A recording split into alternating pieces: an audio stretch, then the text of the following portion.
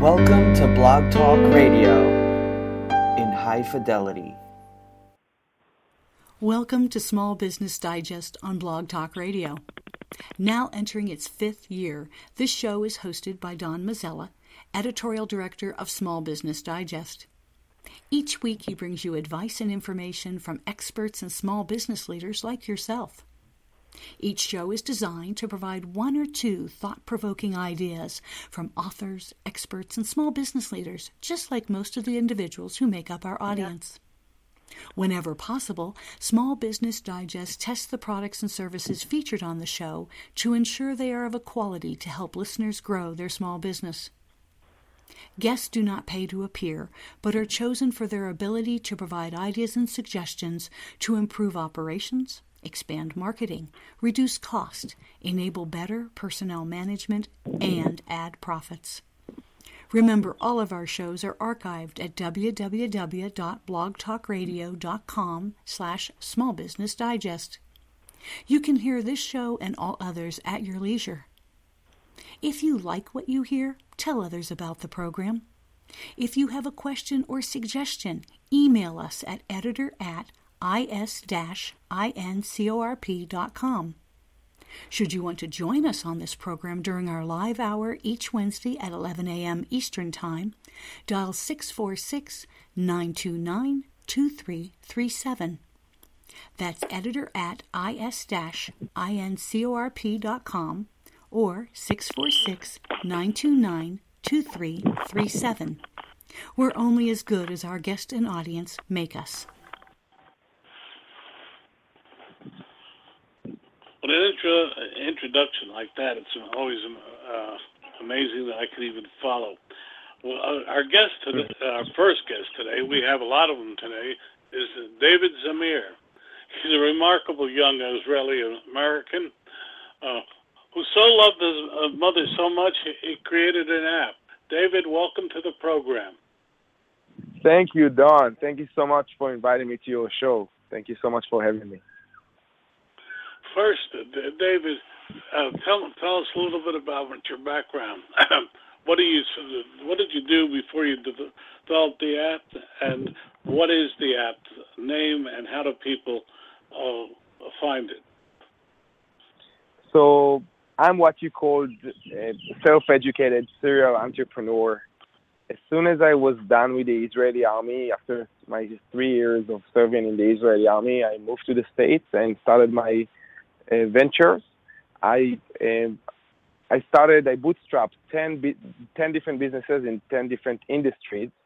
I used to do retail, and I used to do importing and exporting of high-end clothing. And then I found myself doing home services about 4 years ago.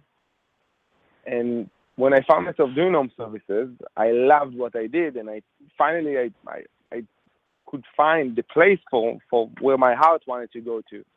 And I always asked myself, why did I choose home services? Why is home services the right fit for me?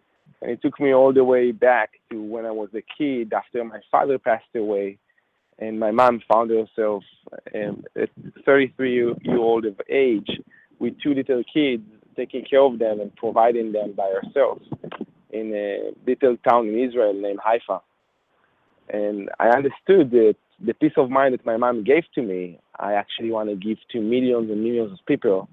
And this is why my heart led me to find myself in home services. And I find myself starting to fix appliances. So I literally learned off YouTube how to fix appliances. And one customer after another one, and one customer after another one. And 3.5 years later, we found ourselves with $6 million in revenue and more than 45 employees. So, okay, you had an idea. It seemed like a good one at the time, but how did you go about implementing it? So, like any business, when you bootstrap the business, of course that you have a business plan and you tell yourself, this is where I want to be in a couple of months from now. This is where I want to be in a year. This is where I want to be in 24 months, and so on. But when you bootstrap a business, you're just doing your best.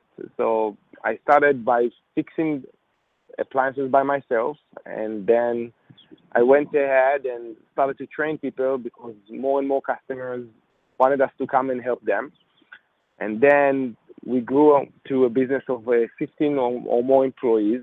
And the next step was to implement certain technologies that will help us to scale even more and service more customers, because we just wanted to give more from ourselves back to the community. And then on January 2016, we decided that we want to take it nationwide.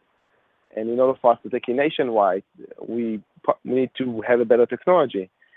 So I founded a new company, which named Nana Services Inc. And you can find us online. You can go to nana.io. And basically, nana.io is a platform that will allow us to scale what we do nationwide while providing even more services than appliance repair service. We want to be the home authority.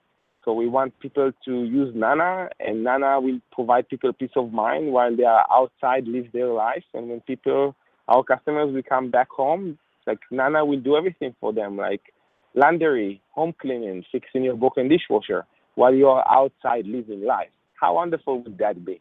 Like the Ritz-Carlton experience in your own house. That's very true. So please keep going.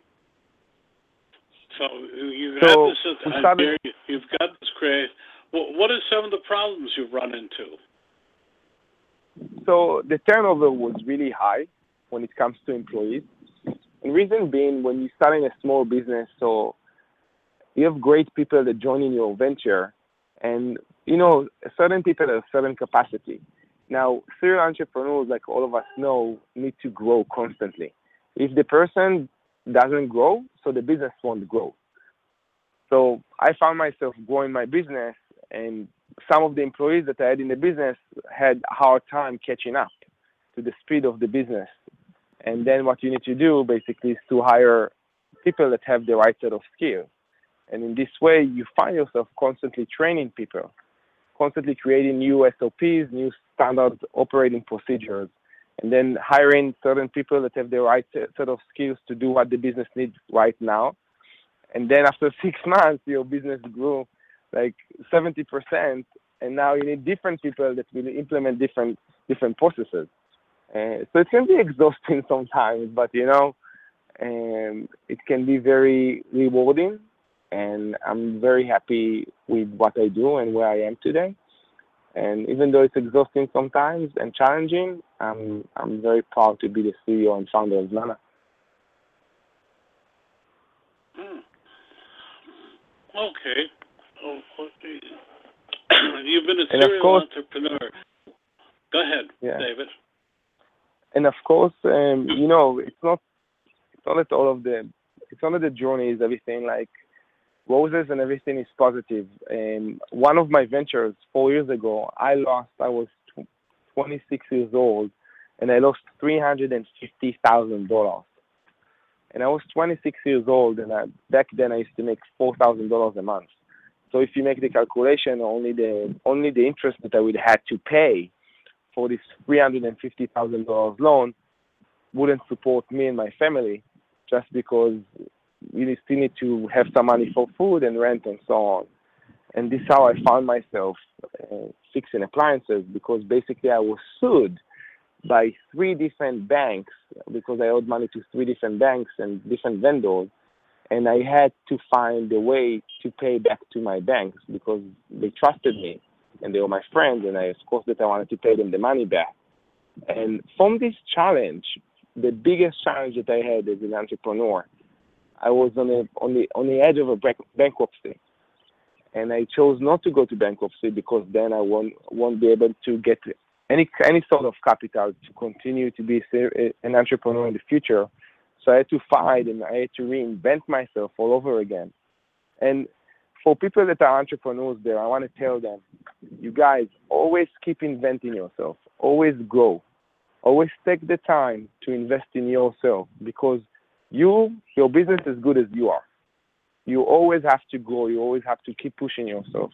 And when the challenges will come, and they will come, know that you're going to be stronger after that. Know that you're going to be a better entrepreneur, and know that you're going to be a better person.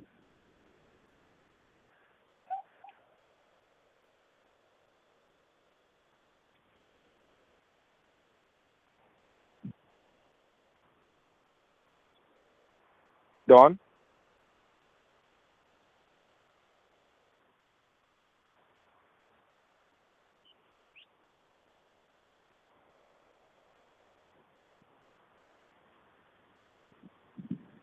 Dawn, can you hear me okay?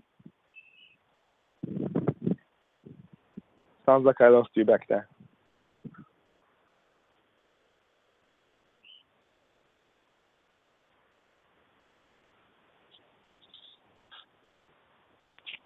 Don will be right back in a moment. This is Dave, his associate. How are you doing today? I'm doing good, thank you. All right, Don will be right back. Just a little technical difficulty, but I've been enjoying listening to Dave. It was just absolutely extraordinary. And yours is a story with which a lot of people can identify, especially in recent years, having built up, having a little bit of cash flow, of course, a lot of debt, but then losing what they had and had to rebuild again. Your story is inspiring. So what were the main obstacles that you found starting anew as you came back to the realms of success? Depression. Depression. Well, I think your story is reaching a lot of people because either on large scales or small, when we're facing obstacles without, we often find that we're facing obstacles within, having to deal with it. Absolutely. So, I completely agree with this statement. Yes. How did you find the strength? I mean, you actually broke through that. You got through the ring of fire, as it were, to move on to success. What was it when you were fighting the obstacles without and the depression, understandably, within? How did you manage to do that, David? I found my strength. I found my Don is strength. back. Hey, Don. Good to have you back. That was great thinking on your part. I apologize, but my phone connection went out, and That's okay. But David, please finish up. It's just like a business, right? We need to adjust ourselves to the circumstances. Everything is all right. So going back to your question about going back to your questions, where I found my strength from. And honestly, my family. When I realized that my mistakes, first of all, I took responsibility. That's the first step.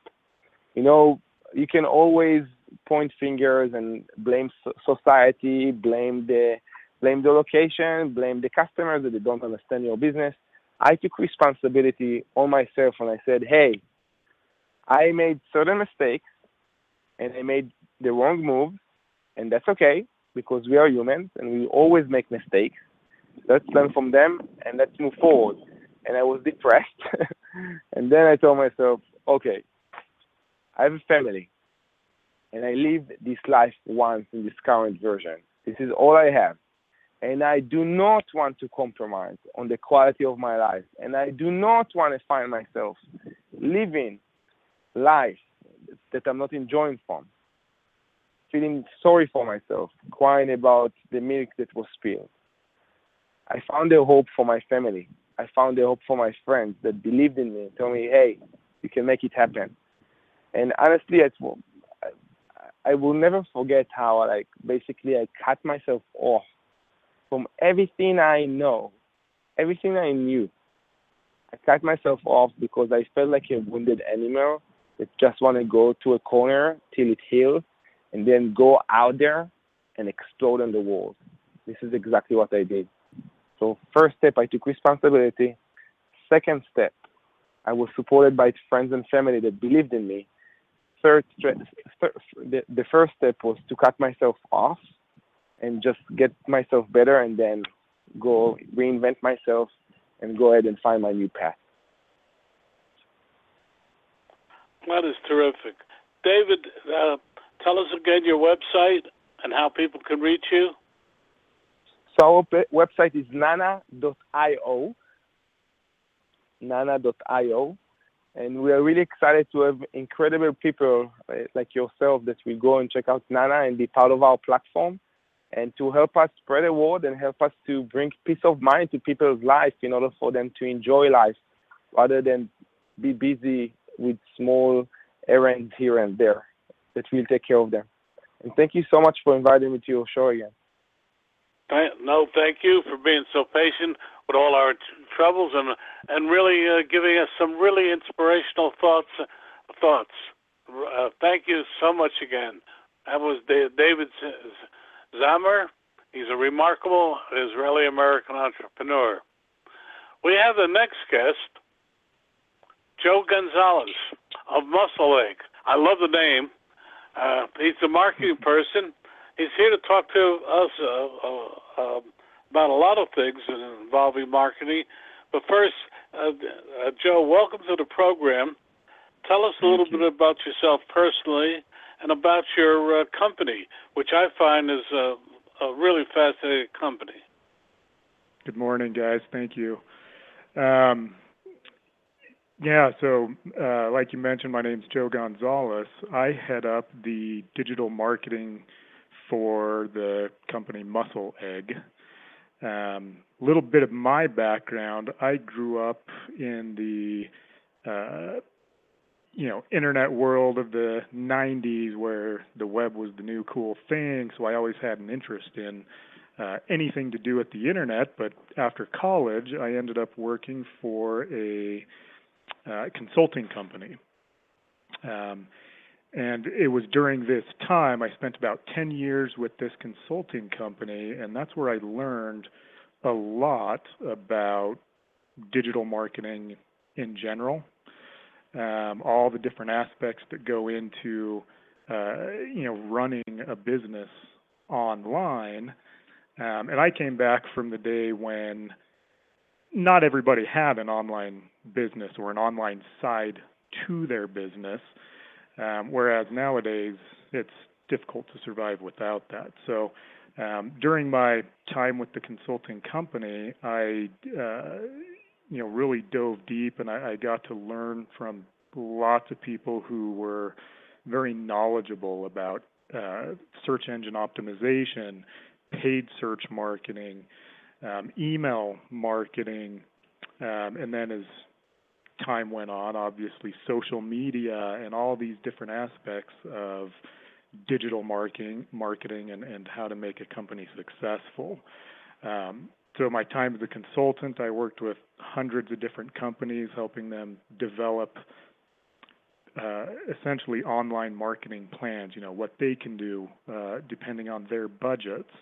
A lot of smaller companies who knew, hey, we need to be online, but didn't quite know how to go about it. Those were a lot of the companies that I would work with. And some had, a decent marketing budget, and others were, smaller mom and pop shops that we really had to be creative and figure out, how can we make this work for you with a limited budget. So anyway, that's a little bit of my background. After, like I said, about 10 or so years of doing consulting as an outsider, I moved over to Muscle Egg, and I just work for Muscle Egg now. I just am in-house here, and I handle all of their digital marketing. So it's a big job. There's obviously a lot of different aspects, like I kind of touched on before, but it's a blast. I love it. Now a little bit about Muscle Egg. So it's a very unique product. It's very niche. They're basically what we do is we create flavored egg whites, and the company, I haven't been here since the beginning. I've been here for about the last 3 years. So about half the time Muscle Egg has been around. They're coming up on our 6-year anniversary in June. And I came upon them through a friend, and prior to working here, I honestly wasn't too familiar with it. People in the fitness industry is they're the ones who are going to be familiar with Muscle Egg and what we do and what we provide. But it was started by Paul Shepard. He's the owner of the company, who actually grew up working on his father's and grandfather's egg farm. So he's been in the egg industry for years and years and years. The family egg farm has been, doing the egg thing, shell egg and other types of egg products for over 80 years. So he comes along, he's working on the egg farm. He decides, hey, you know what? There's a niche that I think I can tap into here for flavored egg whites. Anyone who's ever tried any kind of diet knows that egg whites are probably going to be a part of your diet. They're high protein, low calorie, no fat. They're often referred to as the planet's best protein source because of how clean it is and how much protein content it has, which is big in the fitness industry as well. So he decided, hey, there's all these people eating egg whites, and a lot of these people are sick of having to eat eggs and egg whites. It gets kind of boring after a while. It gets kind of hard to eat. So he thought, let's see if we can develop a process, throw a little flavor in. And that was, like I said, 6 years ago. And they started out with just a chocolate and vanilla flavor, and now we're up to creating new flavors, releasing a new flavor or two every year, where we've got 11 different flavors now. So, well, I have to ask you a question. Yeah, you bet. Joe, I've got to ask you a question. What do you do with the egg yolks? So the egg yolks, there's essentially no part of the egg that we don't use. So when we separate the eggs here on the Muscle Egg farm, which we kind of do the whole process from start to finish, from planting our own grain to harvesting our own eggs to all of that. But the egg yolks, we send those off to ice cream companies, salad dressing companies like Lighthouse, Haagen-Dazs, a lot of these companies who need yolks for other food type products are the ones who will take those from us. The eggshells, we generally distribute those among other local farmers as a fertilizer. And then, of course, we hang on to the egg whites to make Muscle Egg. Well, okay, now we're here talking about digital, okay? And yeah. I know you're here at the behest of Google. Correct. But I'm going to ask you three questions. First one is, how do you go about determining a budget for a digital campaign? So when I came on board here at Muscle Egg, there were a lot of things that we were outsourcing to other agencies, other companies, and where we're still a small company, obviously we want to cut costs wherever we can and make the most of our dollars and maximize our budget. So that was actually one of the first things that I did when I came on board, is I said, hey, you've got these Google AdWords campaigns running through a separate agency. Why don't we bring that all in-house? Because this is something I am very familiar with, something I've done quite a bit of prior to Muscle Egg, and I was positive I could save money by bringing it in-house. So when we did that, they were running a fairly small budget on that. It wasn't anywhere near what it could have been or what it should have been. And I feel like part of that is because it was through a third-party company that, they just aren't going to have the investment in marketing for you that you are in your own product. So determining a budget, we started out essentially with the budget that they previously had set out, which, like I said, was pretty small. It was less than $1,000 a month. It was doing decently, but I said, hey, you know what? If we can prove a good return on what we're spending, are we good to increase the budget? So essentially, we determined, hey, here's our budget. We're just going to take the budget that's, like I said, for some companies fairly small. For other companies, it could be considered a pretty large budget. But in the large scheme of things, we're taking this fairly small budget of $1,000 a month, and that's where we're going to start. And really, I feel like to test anything and see any kind of results and see what happens with your ads, it's hard to do much with a smaller budget. So we brought it in-house, got a good return. We were able to cut, if I'm thinking numbers here, we were able to cut our cost per acquisition, so basically how much we paid to get a sale out of our Google AdWords advertisements, we were able to cut that in half. And a lot of these advertisements we created were based around keywords like, muscle egg. They were branded keyword phrases, as well as more product-based keyword phrases like egg whites and things like that. So anyway, once we get to the point where we're seeing a return, the powers that be kind of gave the green light to say, okay, if we're essentially making more than what we're spending, you've got the green light to increase spending until we're essentially buying as much traffic as we can get while still maintaining the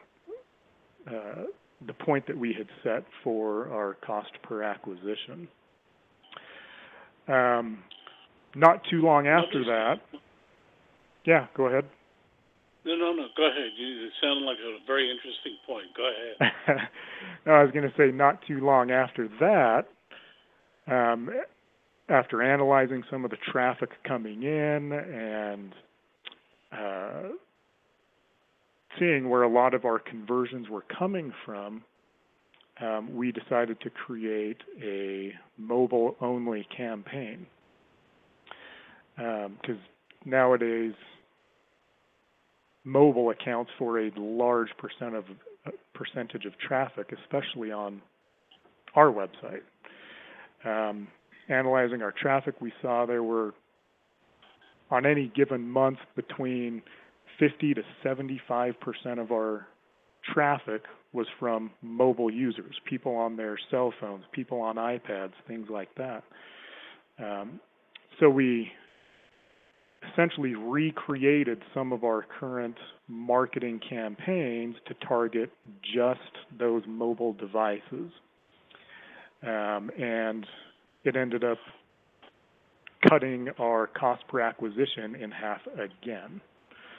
So from our mobile-only campaign, we were acquiring customers and sales at a quarter of the price that we were when we were outsourcing it to somebody else. And of course, a large part of what we've done and a large part of making our ads better came through Google.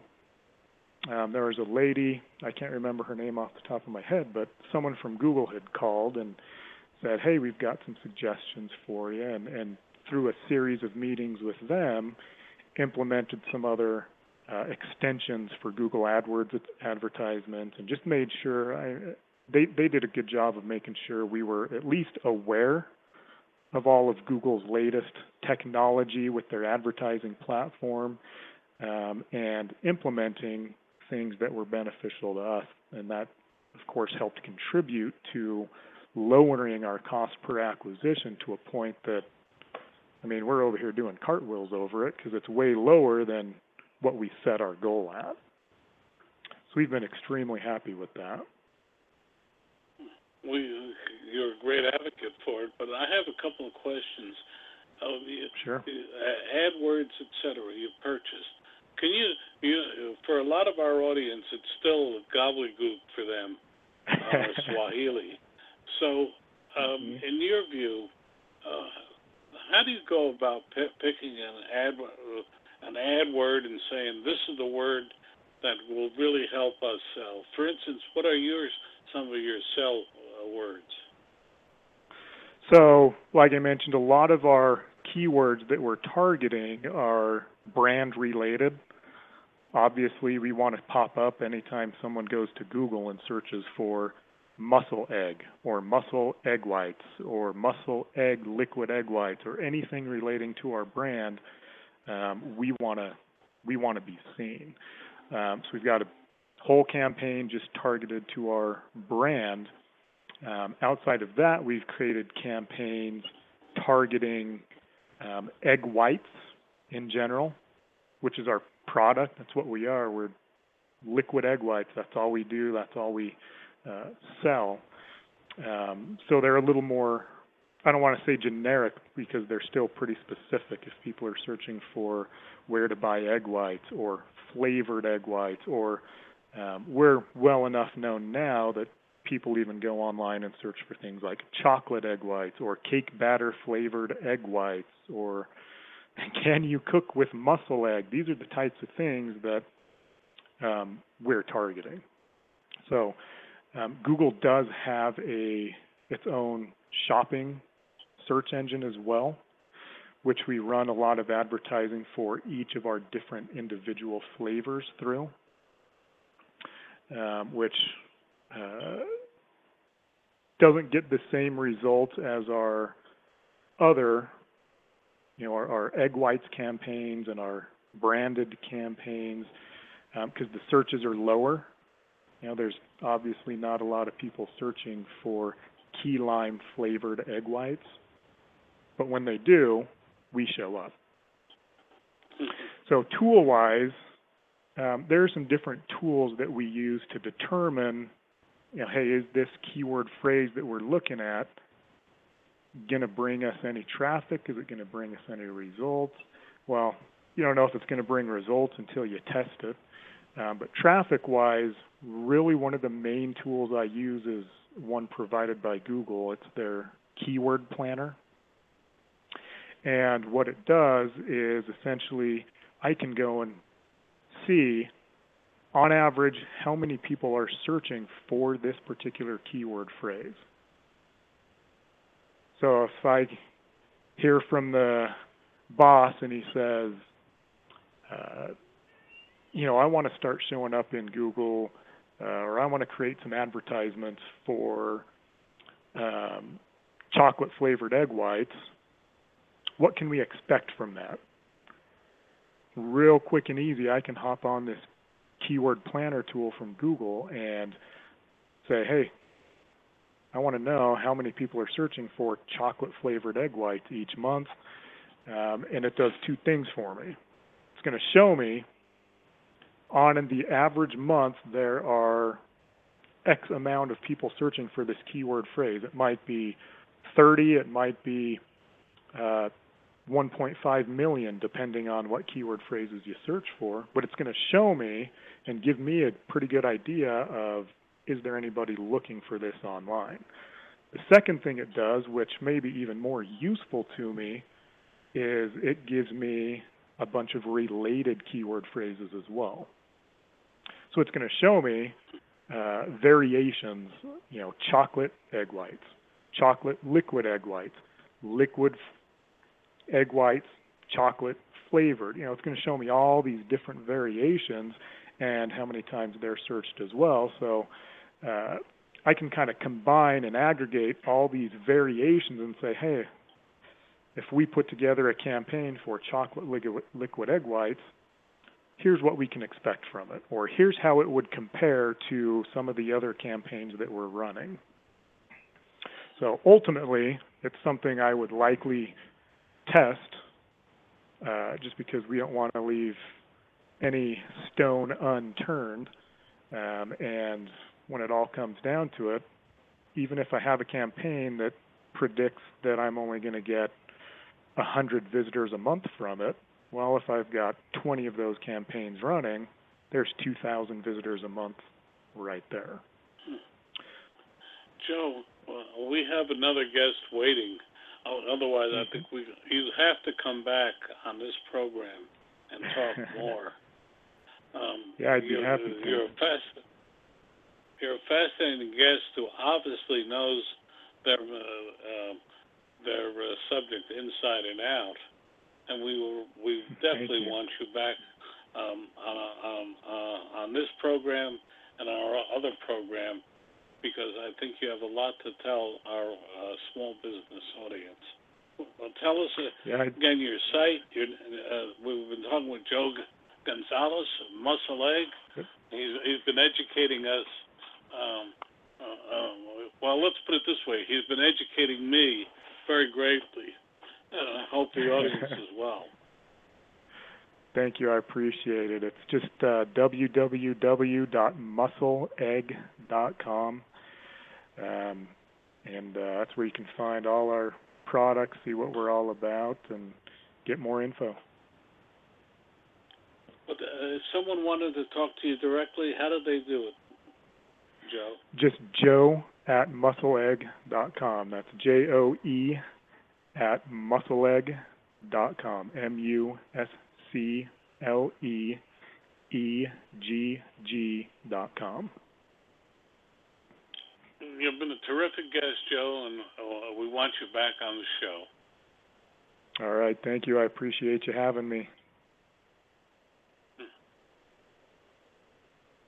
Our next guest is David Zimmerman, CEO of LC Technology. We also have on our board from the U.S. Chamber of Commerce, Suzanne Clark, who wants to talk about a small business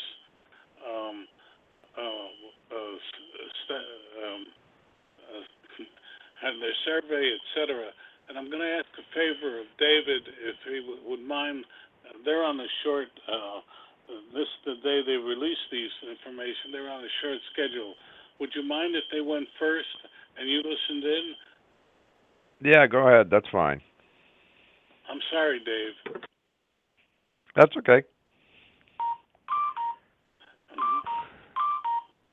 Hello there. Hello, Donald. You're on Hello, the air, Donald. Suzanne? Good morning. Yes. How are you? David Zimmerman has graciously given up his slot. We were running behind. Suzanne, you're EVP of the Small Business for the U.S. Chamber of Commerce. You have a new study that you've released today. Can you tell us about it and what's going on? I'd be delighted, and thank you, Mr. Zimmerman, for your patience. I'm here today with James Reid at MetLife, and we are really excited to be launching the first results of an ongoing quarterly index of 1,000 small business owners who revealed themselves to be quite optimistic about the economy. 60% of them said they foresaw revenue growth, and nearly a third said that they could see hiring soon. Keep going. The floor is yours. Just tell us all you can that you want to from the study, and then we know you're on a short leash. Come and join us. Thank you. Okay. Sure. Great. So some of the other facts and data that came out of the study is that Susan mentioned a high level of optimism about growth. The survey asked 10 questions in 3 different areas around what small business owners are feeling about their small business operations, what they were thinking about and the challenges they had in the small business environment, and then also about expectations.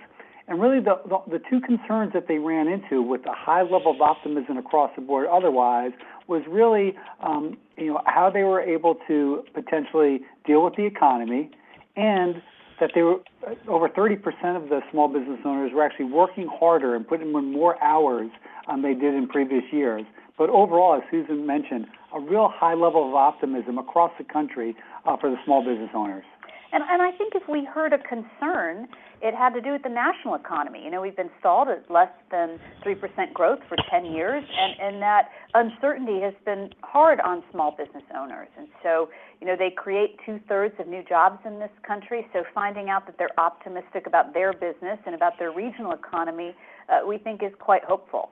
We did see a little bit of concern finding qualified workers, and we think that's a little bit of an underreported story. We hear a lot about unemployment, but not about this problem of jobs without the qualified, well-trained, skilled workers to fill them.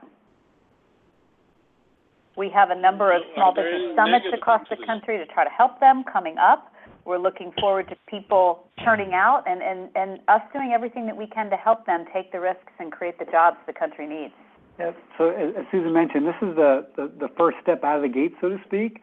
So with MetLife and the U.S. Chamber working together, this is the first survey that we're going to be launching. We're scheduled to launch quarterly surveys over the next few years, in addition to the Small Business Summit that Susan mentioned. And the great thing is that with the two organizations, we're committed to really understand what the small business owners' challenges are, what their expectations are, and what their needs. And it's our jobs working together and try to help them meet those needs and make sure that the small business environment and economy continues to grow. One final question.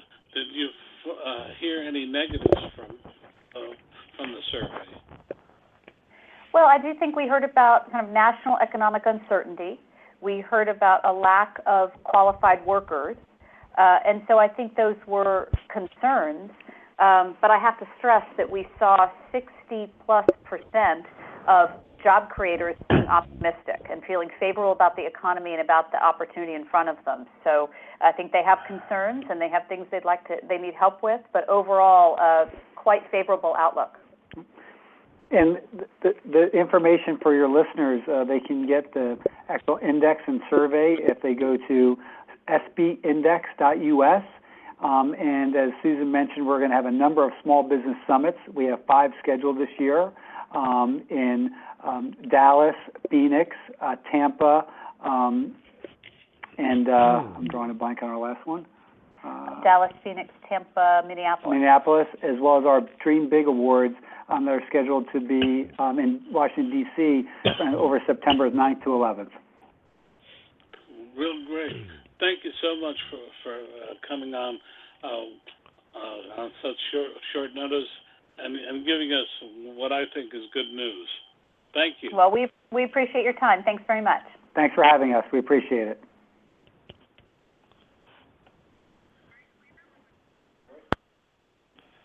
Now, David, after all this patience, thank you so much for David Zimmerman is CEO of LC Technology and a global leader in data recovery. And he's here to talk about a subject that concerns us all,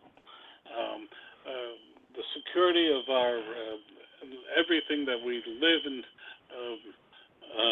die with.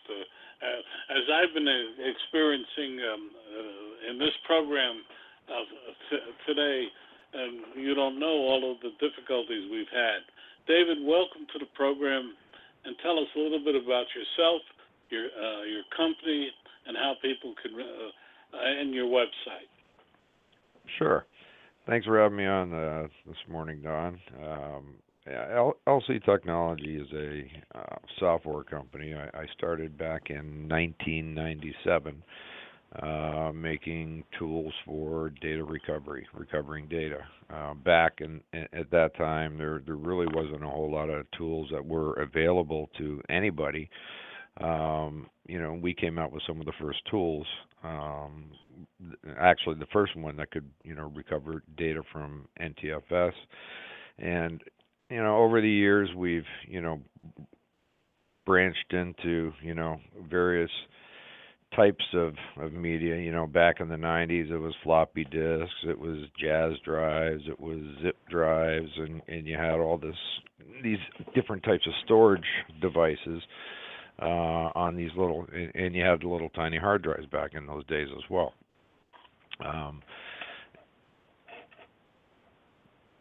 Starting out making, products for Windows operating systems, and then several years later, expanded into the OS X world as well.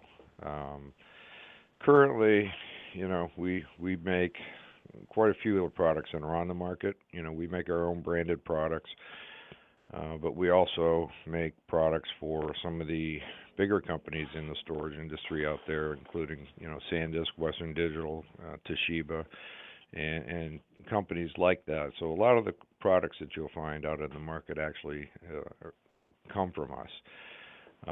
But yeah, losing data is probably one of the most difficult things, for people to deal with, especially if they're not utilizing any type of a backup plan. And even then, backup plans can go bad too. There's a lot of times when, people are actually thinking that they have their data backed up and they're doing it, weekly, daily, whatever it is, and then when something does happen and they try and restore their data, typically it fails because they've never actually even done a practice run. But it is something that affects everybody, and now more and more. Back in the 90s, you had a computer at home, and that was it, or at work. Now, we've got, everything is digital. Your cameras, your cell phones, portable, tablets, notebooks, desktops, flash drives. A lot of people carry their stuff around on flash drives as well. So data is pretty much everywhere now, and losing it can be frustrating, especially some of the markets that we deal with, like professional photographers, wedding photographers, those types of people that you only get one chance, and if you screw it up, you can't do the wedding over. So it's an interesting field, but it's fun at the same time, and it's good because eventually in the end we make a lot of people happy, because typically when they come to us they're already in panic mode. So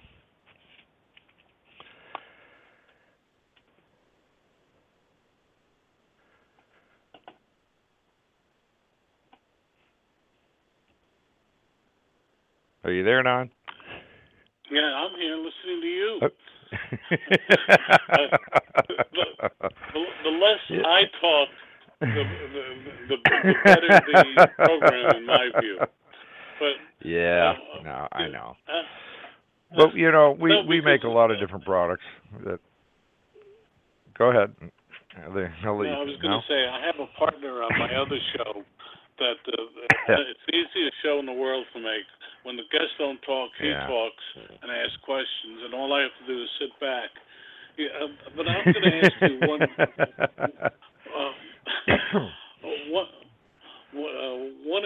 one important question. What are your the two or three things you always tell people to do to protect their data and to save their data? In a business environment, you've got a lot of risks, and unfortunately, a lot of times your employees are that risk. You do have people that you've got for example, you've got a small network and you got 10, 20 people working for you. You have to make sure your equipment that you're using is always up to date, antivirus, malware, endpoint protection type products. A lot of things are introduced by your employees. They bring things from home.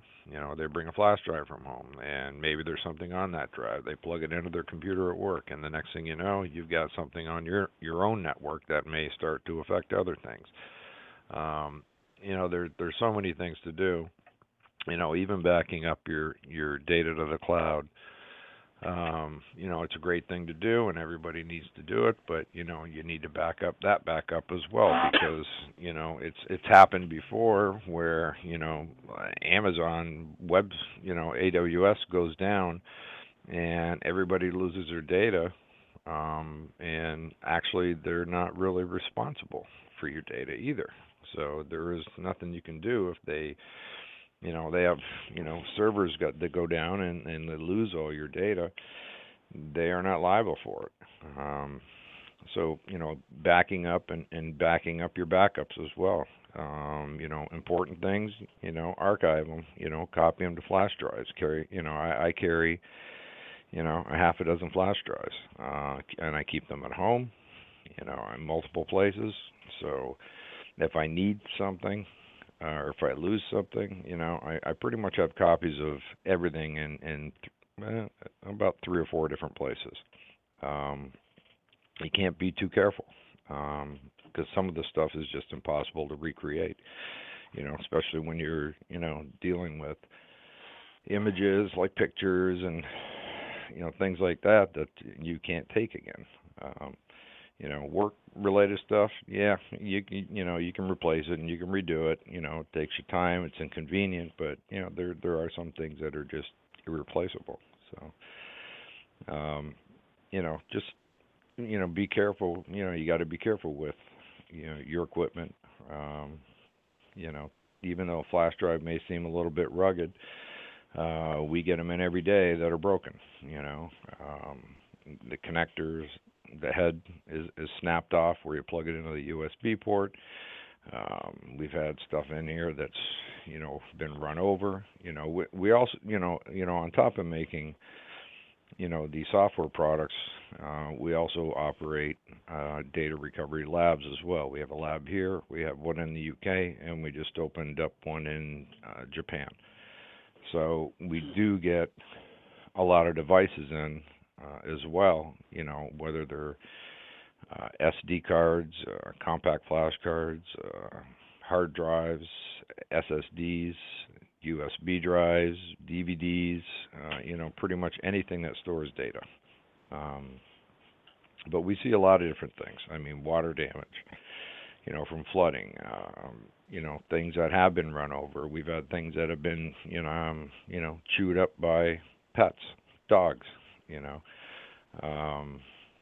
So, you just got to be careful, and treat, things that are important to you, a little bit different, and put them in a safe place, and put them in multiple places, copies of it. You got to remember, a lot of digital data doesn't take up any disk space, I mean, files are files, and, 1 million files on a flash drive, is the same size as, a flash drive with, you can put any amount of data on a small device nowadays. As especially as storage is getting bigger and bigger, the capacities. So. But if you do lose something, the first thing you do, is set it aside and think about it. You can do some of this stuff on your own. There are commercial products out there that allow users to try and do this on their own, but there are times when, you've got physical issues, especially with hard drives.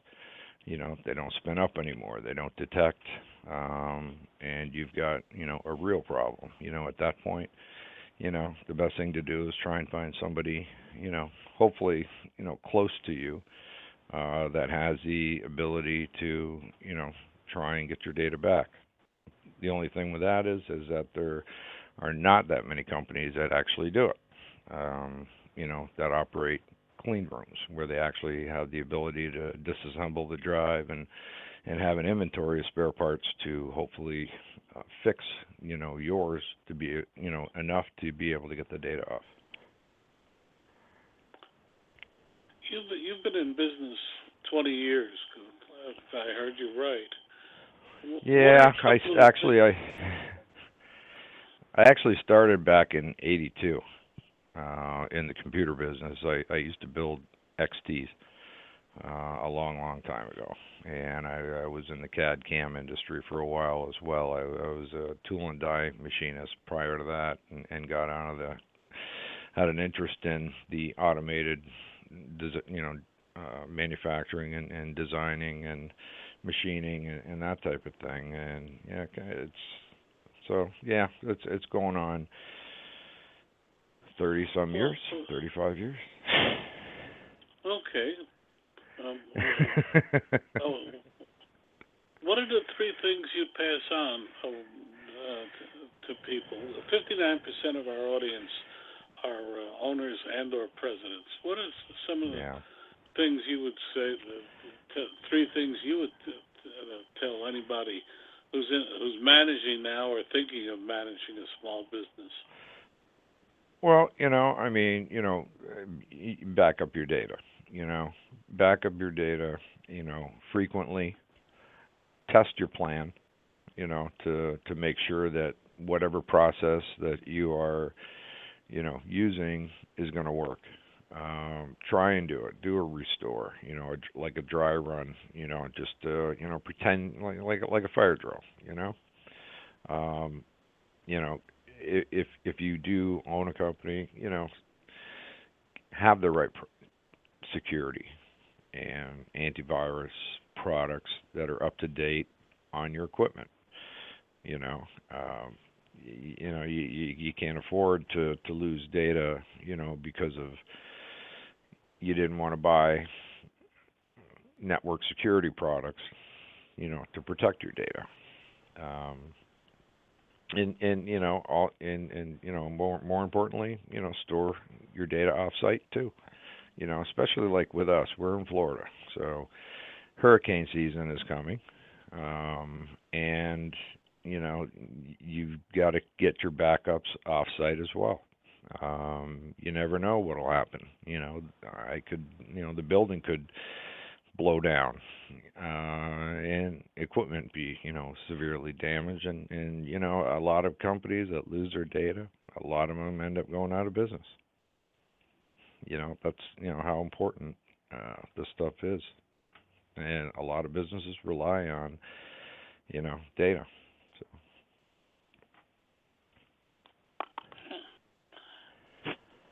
What are you gonna? You've been in business for a long time.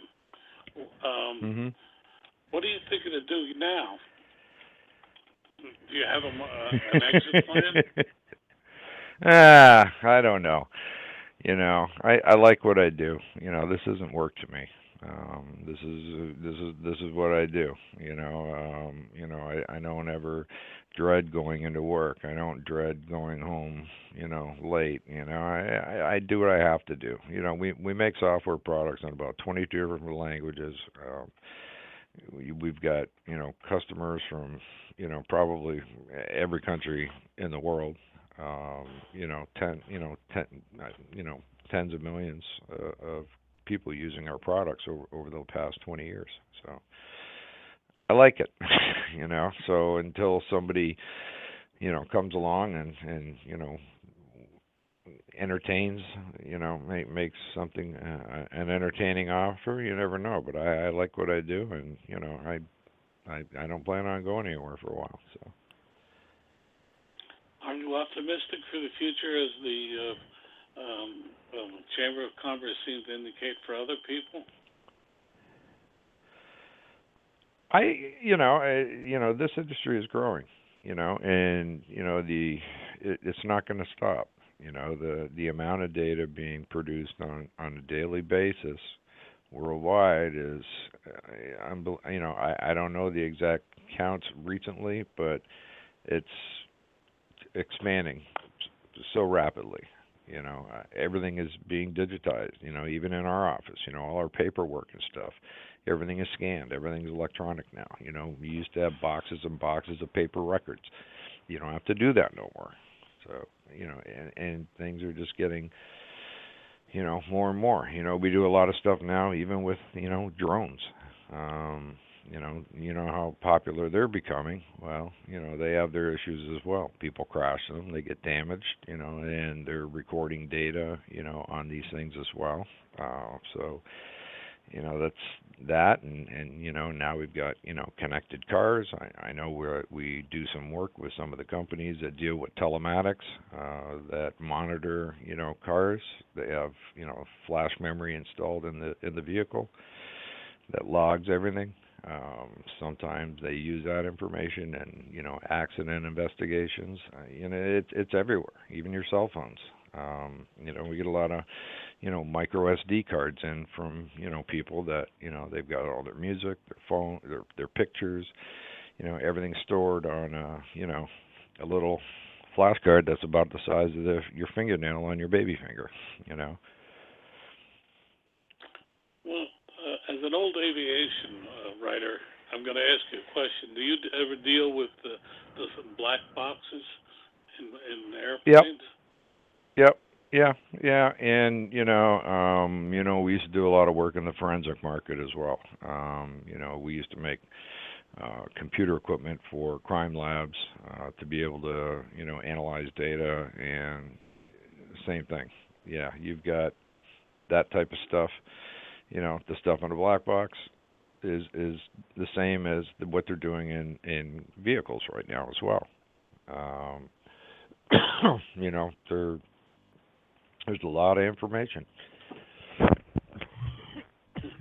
I ask you, why can't they make a more survivable black box? Have you ever thought about that? I know this is a way out question, but you just sound like the kind of guy that's the least thought about it. Well, the problem, I guess, is,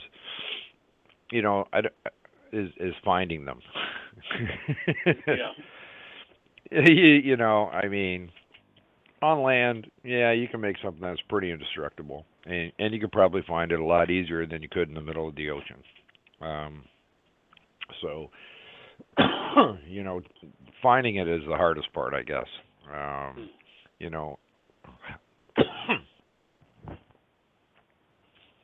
Well, I'm always fascinated. I've covered a few crashes. I used to work for Aviation Week, but that's neither here nor there.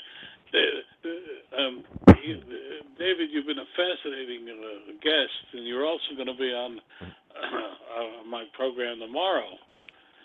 Right. So, for people who don't know, I and Dan Perkins have another program, over-the-air program, in major markets across the country, and we've invited David to be on that program as well. But and he has been a very patient person with us today, and we really appreciate it. David, again, tell people how they can reach your company and you. Sure.